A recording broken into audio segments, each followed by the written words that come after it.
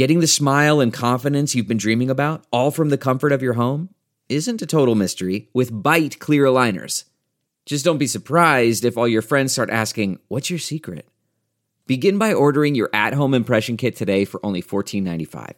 Byte clear aligners are doctor-directed and delivered to your door. Treatment costs thousands less than braces, plus they offer flexible financing, accept eligible insurance, and you can pay with your HSA FSA. Get 80% off your impression kit when you use code WONDERY at Byte.com. That's BYTE.com. Start your confidence journey today with Byte. Delve into the shadows of the mind with Sleeping Dogs, a gripping murder mystery starring Academy Award winner Russell Crowe. Now available on digital. Crowe portrays an ex-homicide detective unraveling a brutal murder he can't recall. Uncovering secrets from his past, he learns a chilling truth. It's best to let sleeping dogs lie. Visit sleepingdogsmovie.com/Wondery to watch Sleeping Dogs, now on digital. That's sleepingdogsmovie.com/Wondery. CarMax is putting peace of mind back in car shopping by putting you in the driver's seat to find a ride that's right for you. Because at CarMax, we believe you shouldn't just settle for a car. You should love your car. That's why every car we sell is CarMax certified quality, so you can be sure with upfront pricing that's the same for every customer. So don't settle. Find love at first drive and start shopping now at CarMax.com. CarMax, the way car buying should be. If you have a safe place, a comfortable place, a place that's stimulating and interesting for you, a place that embraces you, your home, it's so much easier to handle a lot of other variables out there in the world. Welcome to Being Home with Hunker, a podcast where we explore the idea of home, not just as a place where you live, but as an expression of your identity. I'm Lori Gunning-Grossman, Hunker's editorial director. Today on the show, we have Cliff Fong, a Los Angeles-based interior designer and entrepreneur. Cliff's approach to design comes from a personal level that feels collected, curated, and doesn't have to be precious. It's all about the high-low mix. His work has been published many times in magazines such as Elle Decor, Architectural Digest, Wall Street Journal, and InStyle, so you may recognize his name.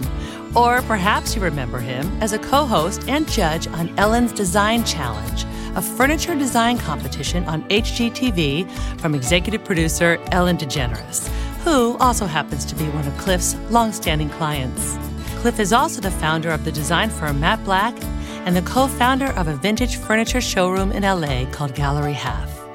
In this conversation with Cliff, we talk about the connection between fashion and interior design, his favorite types of projects to take on these days, why he doesn't want to be ruled by his possessions, and how designing and defining how one lives is an incredible opportunity to communicate something about yourself. So let's welcome our guest, Cliff Fong. Cliff Fong. Hi. Welcome. I am so happy to talk with you. And to start it off, I want to hear all about your current home. But first, can you tell me a little bit about the place that you had in Koreatown? Because it was photographed many times. Well, that's actually where I had two condos, one on top of another, a building that was built in the 1920s. I believe by Al Jolson, believe it or not. It was actually shot and published, I think, in Departures magazine. Or rather, my home was published several times in different iterations, but just the unit on top was in Departures. And now I live in a kind of weird neighborhood. You know, it's funny. I've always liked the fringe of Los Angeles. I've never lived, even though I'm on the West Side quite often, and there's certainly a lot of reason to go there. I've never lived there. It always just felt a little too perfect. And I think maybe being a New Yorker, I prefer kind of a more urban feel or something that feels just a little more like a neighborhood with street traffic and fringe culture more than mainstream or high street kind of culture. Now I live in Mid-City, which is honestly something I never even heard about. How are you liking it? I didn't think that I would like it as much as I do. The idea of being open to whatever is, I think, the key to living in a big city. Mm-hmm. Because if you were to sort of arrange your life around pockets in Los Angeles, you would never see anything else. And it's such a big, obviously spread out and diverse city. How'd you find your place? Honestly, this place, I just got lucky. I had been looking for 9 months to try to find something and wasn't finding anything that was the perfect formula for me for the amount of work I had the stomach for, the amount of budget that I wanted to allocate towards a new home. I just couldn't find anything that didn't need a substantial amount of work that I was not able to live through in the house. So when I found this little place, it was pretty much ready to move in, even though, of course, after my first month here, I thought I made a horrible mistake because everything's wrong and it's going to take forever and it's overwhelming.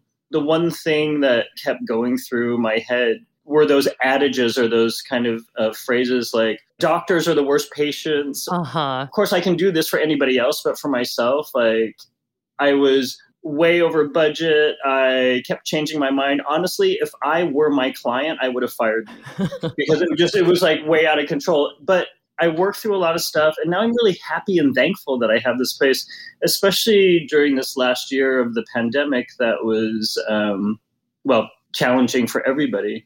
But I think because there was so much uncertainty, and I guess there still is a little, there were so many things that were uncertain. It was nice to have a place that just felt secure and safe and peaceful. There was a lot of renovation I did, including an addition and a pool, and I've got a garden in the back. And, I'm really thankful that it was completed before the pandemic, because if I had to look at something unresolved for a year, I think I would have lost my mind, in addition to the stress of all of the things that were uncertain. Yeah. It helped reinforce what it is I do and why I do it, because I realized if you have a safe place, a comfortable place, a place that's stimulating and interesting for you, a place that embraces you, your home, it's so much easier to handle a lot of other variables out there in the world.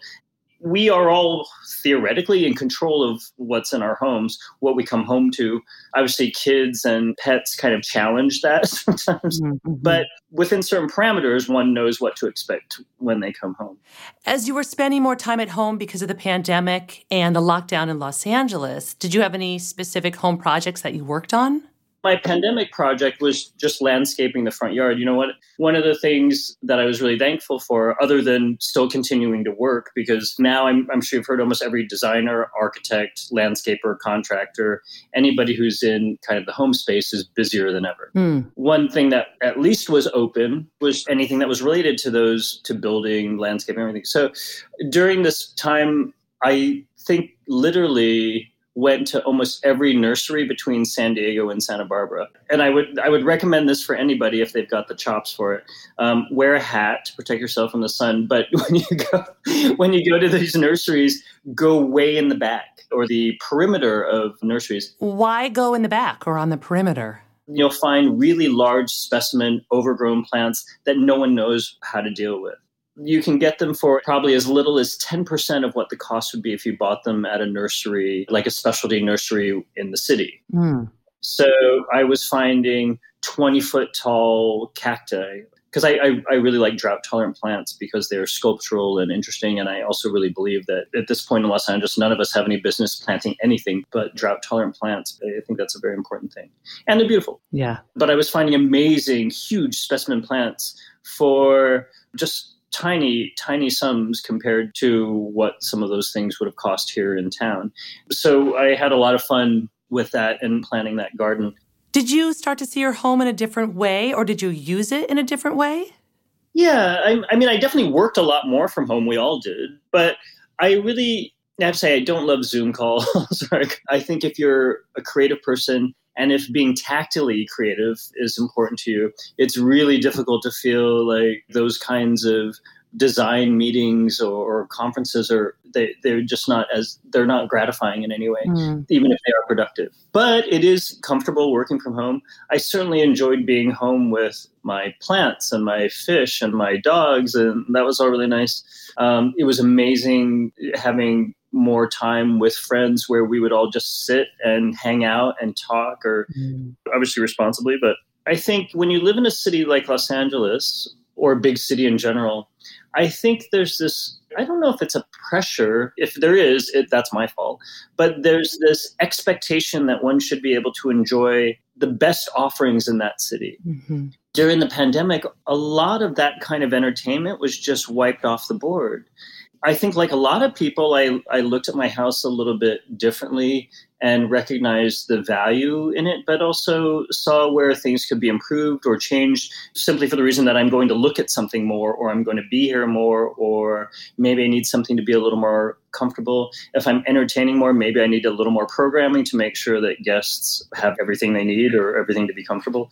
So yes, there was a lot of re-examination of the space, but in the end, I don't think I really changed a lot. I'm also not one of those people who is constantly looking at things critically. I don't want to be that person. Mm-hmm. If I'm tasked with something, I will look at things very critically and very analytical and almost obsessively analytical about certain things. And part of my process, part of the creative process, I think involves a certain level of obsession where sometimes at night I'm working out what it is that I'm installing the next day on a project, and I'll sit in every chair in my head and wonder what it is that I'm looking at, and I want to make sure that's something good. I'll think about what's out the window. I'll think about, it's a lot, but I find it super productive. But because of that, when I get home, sometimes I don't want to think about anything. Yeah. And in my own space, rather, I don't want to be looking at everything like it can be changed or made better. I don't use my home as a place to exercise my creative demons. It's more that I just want it to be peaceful and stable, and I don't want the headache of constantly feeling like something could be better or changing it for the better. Right. First of all, thank goodness, or else you'd just be living in chaos in your brain all the time, or just stressed out in your home if you were looking at everything critically. Yeah. Well, I think also a lot of people think because I'm just looking at beautiful things all the time, or hopefully I'm looking at beautiful things all the time while shopping for clients. I also have a retail store and a showroom, and some amazing things come through, our showroom doors, but I can't take everything for myself, nor would I want to, because what kind of business person would do that? Right. Now, when you're in your home, how do you want to feel? I want to feel at peace with the things that I should be and that I am thankful for. I'm not always interested in trading up. Mm-hmm. So I like to think about our homes as canvases to tell the story of our lives. Yeah. Often when we walk into someone's home, we can immediately know something about the person who lives there. When someone walks into your home, how does your space tell the story of you? I do think kind of designing or defining how one lives is an incredible opportunity to communicate something about yourself or communicate something to yourself about yourself. I'm not exactly sure what the perception is. My guess is from what people tell me, and this is why they say never to believe your own publicity, is that I think people have a more grandiose idea about who I am, how I live, what I do, than is actually true or that actually feels true to me.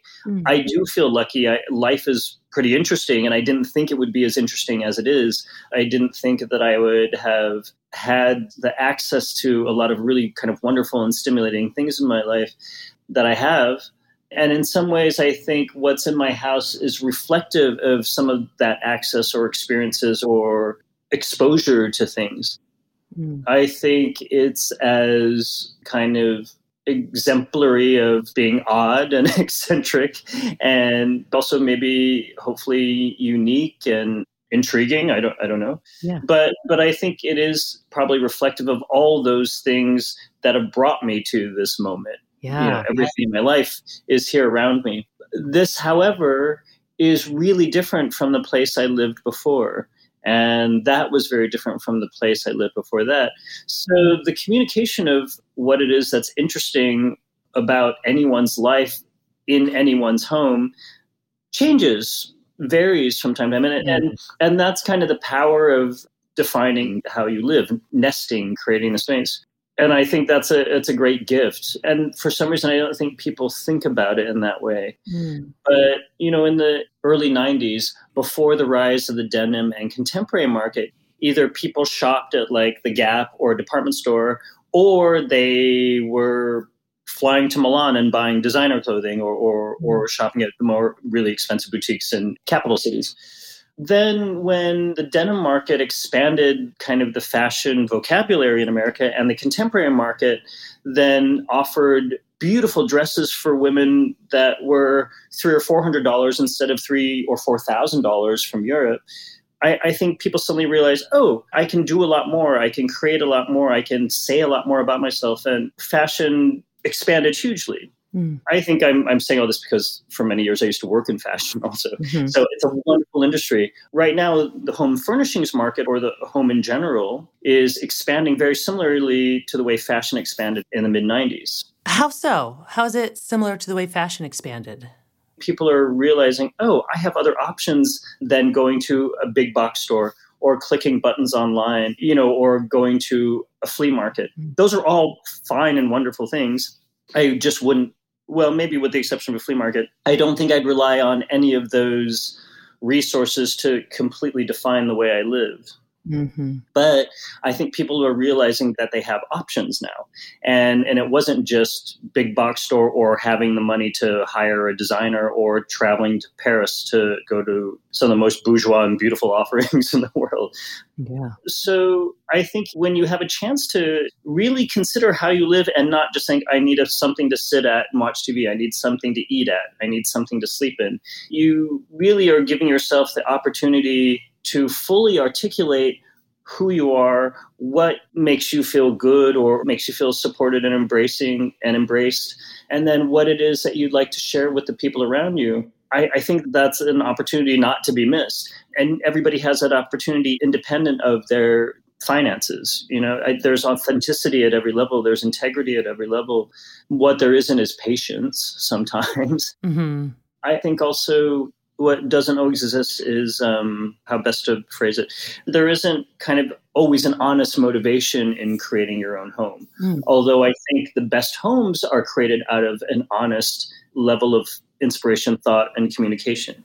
Can you give me an example of this? For instance, I get a lot of calls about projects, and I think people might be inclined to believe that most of my projects don't have budgets and they're very large and probably with expensive and with significant 20th century design or contemporary art or modern art. I like all those things. If people were to search out some of my work, they would probably find that there's a lot of that information online, and because those are most of the published projects. But there are a lot of projects I take just because I think they're interesting, and I really like the people that have reached out to me, or I feel like I can do something or without sounding too self-congratulatory. But I do feel really good when I feel like I've helped somebody, that I've improved the way they lived. And sometimes people with big budgets don't appreciate things in the same way. And what's worse, sometimes people with large budgets or unlimited resources, I think it affords them the opportunity not to think about authenticity. And I don't think people should create their homes in hopes of getting some sort of external gratification from it. It really should be internal. Right. I'm thankful that people reach out, and I really appreciate that there's more than enough work there. So when you're working with people now, how do you want to work with them? Like, what brings you joy? I feel like I want to help people who I can really help. I want to collaborate with people I'll really enjoy collaborating with. I want to learn something or experience something or explore something with every project that I might not have done before. It's no fun phoning it in. And it's not just about money. I mean, I think in my 20s or 30s, when I was trying to make my way, yes, I considered money a little differently. But now I really consider, well, how can my client and I enjoy the best experience? And now for a quick break. Okay, picture this. It's Friday afternoon when a thought hits you. I can spend another weekend doing the same old whatever, or I can hop into my all-new Hyundai Santa Fe and hit the road. With available H-Track all-wheel drive and 3-row seating, my whole family can head deep into the wild. Conquer the weekend in the all-new Hyundai Santa Fe. Visit HyundaiUSA.com or call 562-314-4603 for more details.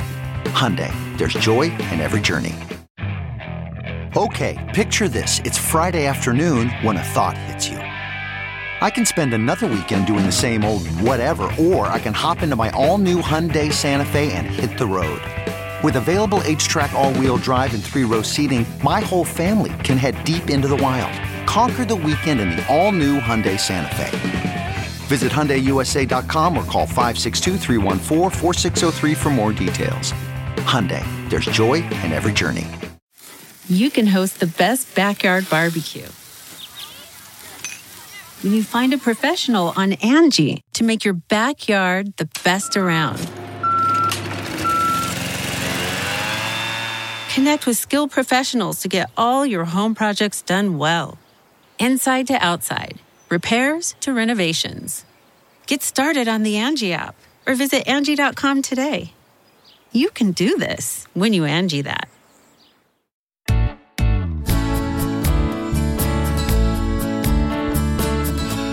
You mentioned that you had worked in fashion. How did you shift from a career in fashion into a career in interior design?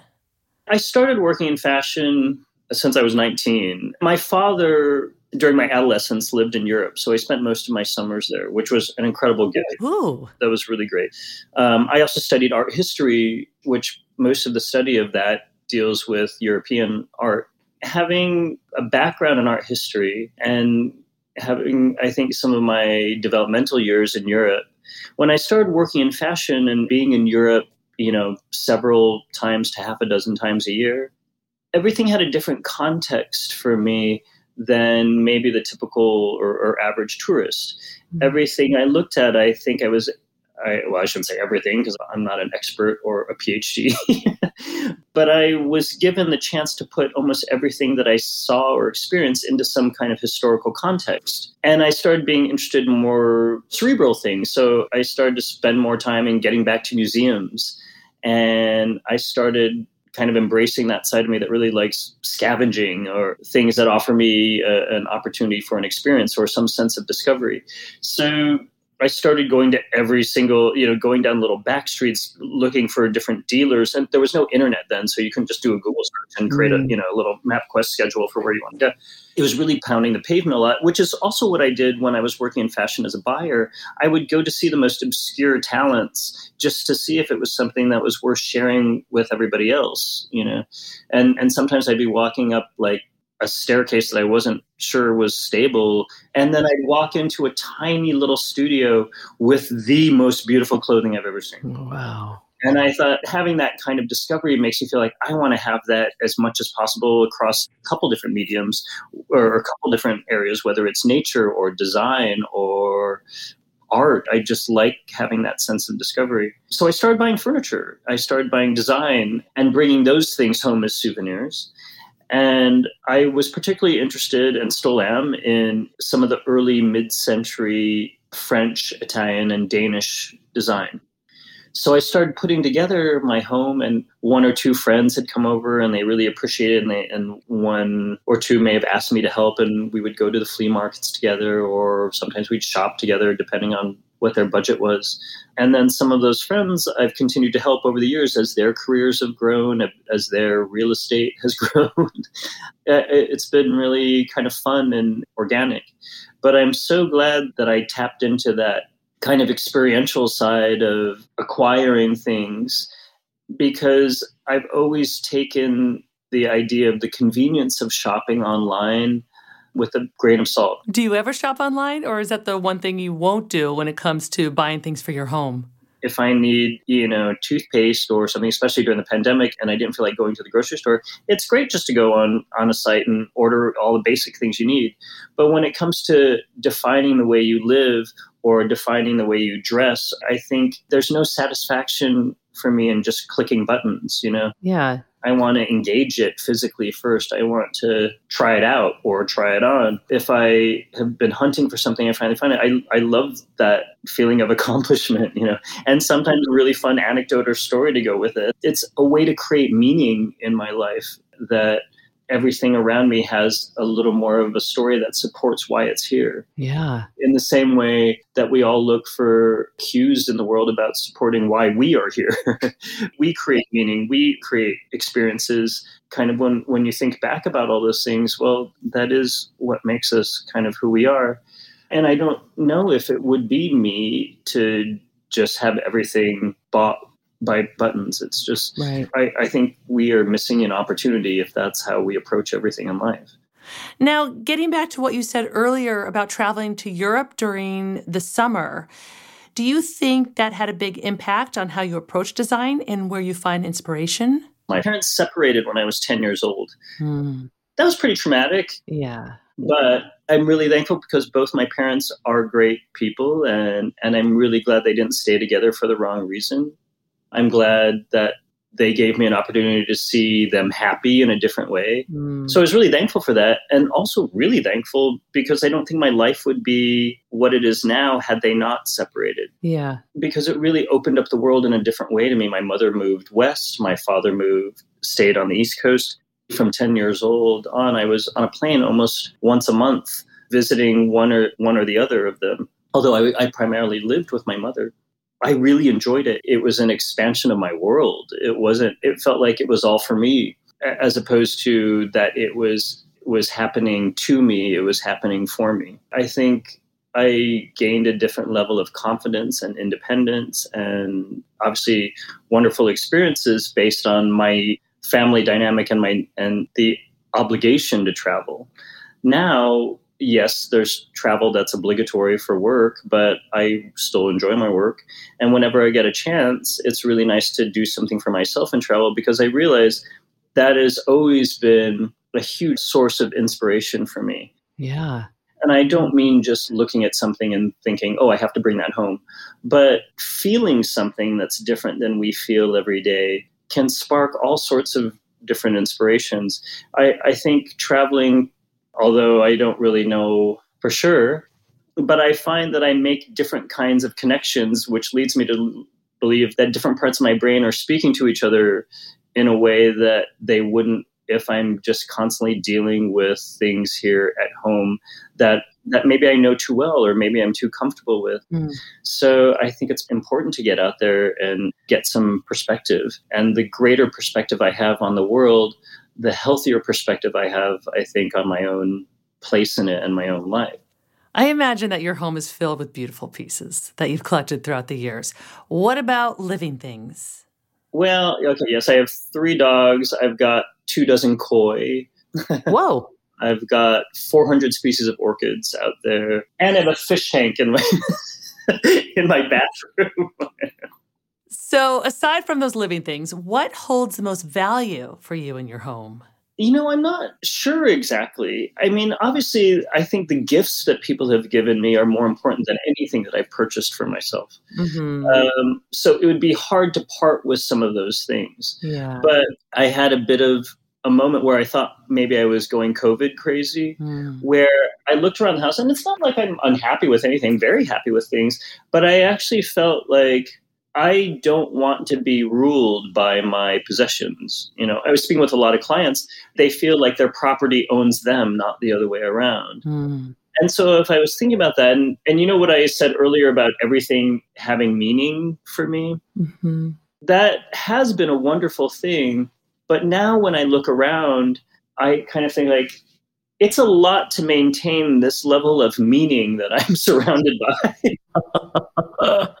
Why do I have to be so fussy? I know it's my job, but in my own home, I could certainly live with a lot less. Yeah. And if the idea is to do something completely different, or get out there or do something that doesn't involve creating income, well, I'll certainly need some liquidity to do that. I entertain the idea of basically selling everything. And I'm just wondering how kind of amazing or cleansing that might feel, and then just to start over in a different way. Wow. And I think it would be really fun, really, really fun. I'm also kind of terrified of it, but it has been one of my thoughts of late, or of the last, 6 to 8 months. I feel so lucky to have this place, and it's kind of a wonderful existence that I have here, but this can't be my only way to live or my only existence. And certainly this isn't necessarily the way I'd like to grow older.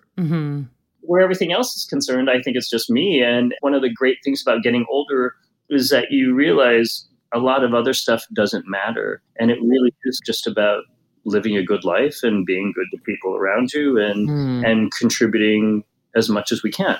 So if this house and all its possessions are in the way of that, I think I have no choice but to consider some alternative. And as a creative person, when I'm actually getting to this age where I'm a little more kind of just secure in my creativity, I'm not intimidated by the idea of starting fresh or recreating anything either. Right. I get the impression that the design of your home is not a complete reflection of who you are. Yeah. As much as we spoke about our homes being a beautiful way to communicate something about ourselves, I don't want this to be the only way I define myself either. I think that's one of the trappings of being able to have possessions at this level. Many, anyway. Yeah. What about your 400 species of orchids? Where are they going to go? Oh, they'll find good homes, I'm sure. 400 species? Yeah, it is a lot. I tend to kind of geek out on things a little bit. So whenever it is I get interested in something, although I've been interested in orchids since I was a kid, I tend to really exploit that. Wherever I can, I buy a book on orchids of that region. What is it about orchids that you're so attracted to? They have incredible architecture. The plant structure is so beautiful. The shapes and forms are so varied. They're very complex. And I'm really interested in the idea that this is a family of plants that's on almost every continent except the poles. It's one of the largest family of plants in the world. I think a few thousand species of orchids exist in the world. So I think the idea that most people think they're kind of exotic and rarefied, and maybe they are in some ways, but they are also very common in others. And they're orchids that grow wild here in California. They're orchids that grow wild everywhere, actually. Even upstate New York, where I spent a good chunk of my childhood. Mm-hmm. I've always been fascinated with this one family of plants. I think because my uncle, who's also my namesake and my godfather, used to grow them. My mother's side of the family is all from Singapore. Basically, that kind of equatorial rim in the Pacific, there's an incredible amount of flora and fauna there. And I find that I really gravitate towards that for, I think, numerous reasons. But I think my uncle sparked my interest in them first, even though I had always been interested in plants and flowers. When I was a little kid, like even at 6 years old, I used to, get these catalogs in the mail from a company called Breck. And you could just check off a couple boxes and send a check in, and they send you these big, boxes of bulbs, and you plant them, and a few months later, you've got beautiful flowers. I was always really so fascinated with that. So when my uncle kind of introduced me to the greenhouse that he had at their family home, I just saw colors and patterns and shapes that I hadn't seen in catalogs before. And now that I live in California, where we have pretty mild winters, you can grow a lot of plants outside, a lot of orchids. That's a geek moment for me, for sure. I think having a green thumb is a skill. Yeah. Because I have a fish pond also, I use all the wastewater to water my plants. So I'd like to think that even though the water has to come from somewhere, that at least it's not wasted after or that it's cycled towards something else that grows. But the kind of tropical side of my house is really just the back. And all the other plantings around are all drought tolerant and succulents and cacti and that sort of thing. That is so cool. Now, regarding your design work, something I wanted to ask you about is a big project you worked on, the LAX Luxe Lounge. Oh, that's a really fun one. Can you share a little bit about this? I think over the years, when I've traveled with a few friends that kind of need a little more privacy, I've been through a few airports that have special services. Also, there's been a few times where clients have flown me around and they've given me kind of the special access to some of those services because it kind of expedites one through the usual security and baggage channels. So when the people at Private Suite reached out to me and I was already familiar with the service they were providing, which was great, they said, well, would you be interested in helping us kind of redefine our level of luxury? And I said, yeah, no problem. That'd be really fun. And they were also really interested in making it feel exactly the way I had sort of expressed how I approach design from a very personal level, and for it to feel sort of collected or curated, or doesn't mean that it has to be super precious and everything is something remarkable or historically important. It's just the service itself in the past has catered to a segment of the population that really has a lot of choices. So they live a certain way. They're used to a certain kind of level of comfort and a certain kind of aesthetic. And for the sake of privacy, to not be able to access the same level of comfort seems like, I think to the people at Private Suite, that they were kind of missing an opportunity again. It was really fun helping them kind of redefine a different level of luxury during the travel process. And we've done, 4 of 13 private suites. And then we've completed 3 salons where you still can access the private service, but there's a little more of a social element to it. What's really nice about the service is that it's its own private terminal. So when you go through TSA security, it's really just you or whoever else might be flying at the same time. Right. Then you're driven on the tarmac on the other side of the airport directly to your plane, and you're basically then just put in your seat, which is amazing. And especially during the pandemic, it was kind of wonderful because I felt like I was limiting my exposure to, the terminal and all of the traffic that goes through it. When you come back into LAX, they meet you at the plane, take you off, wait for your baggage, and then bring it to you. So it really is a fantastic service. They are impeccable with how they approach it. I would encourage anybody who has it in them to try it. Yeah. I think for a lot of people, there's value in the cost. And for other people, I don't know if they could consider it. It sounds so cool. So, Cliff, as we're wrapping things up here, my final question to you is, what does being home mean to you? I think home really is just wherever you're comfortable. And the idea of being at home doesn't mean that it has to be perfect. I think anything can feel like home, especially if you just take a little bit of an opportunity to make it more personal. I think people must think I'm crazy, but a lot of times if I go to a hotel room and somebody's trying, I'll rearrange it. Because I think, okay, if I'm here for 2 days, if I'm here for a week, that chair is going to bug me where it is. And maybe in my own mind, it's counterintuitive or it makes no sense or it's not ergonomic or whatever the reason. I'll just change it. Sometimes just making it feel a little more like home is bringing a candle or some familiar smell you like. Or this is kind of embarrassing, but there was a time where I used to travel with my own pillow. But now I'm okay with that. But, I was like Linus with a blanket. But I think really home is just wherever you're comfortable. And I think it's important to make an effort to give yourself that opportunity to be comfortable. And if that means tweaking something, changing something, bringing something that makes you feel good, well, I think we should all have the freedom to do that. And then if you're kind of defining your own home and the way you live, I always think of it like the way birds feather a nest.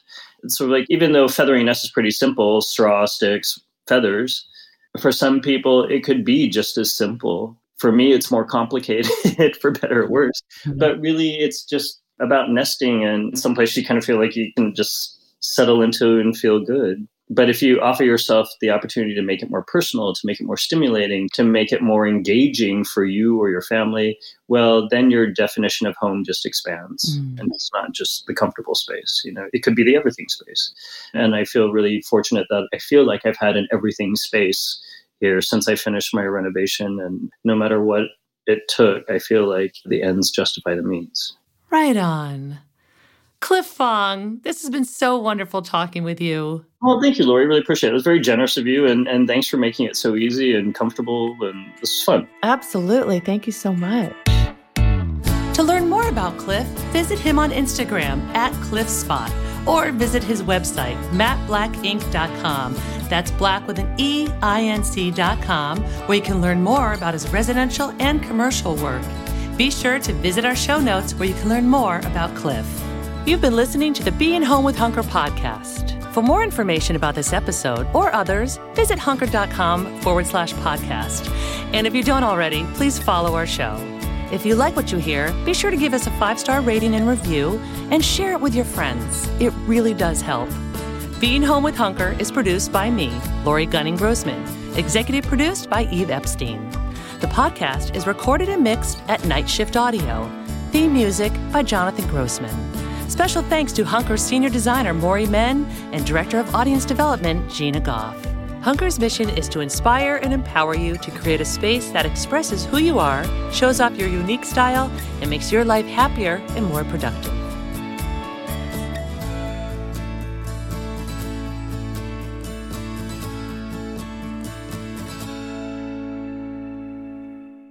You know how to book flights and hotels. All you're missing is a tool to plan the travel experiences you'll have once you arrive. That's why you need Viator. Book guided tours, excursions, and more in one place. There are over 300,000 travel experiences to choose from, so you can find something for everyone. And Viator offers free cancellation and 24/7 customer support for worry-free travel. Download the Viator app now and use code Viator10 for 10% off your first booking in the app. Find travel experiences for you. Do more with Viator.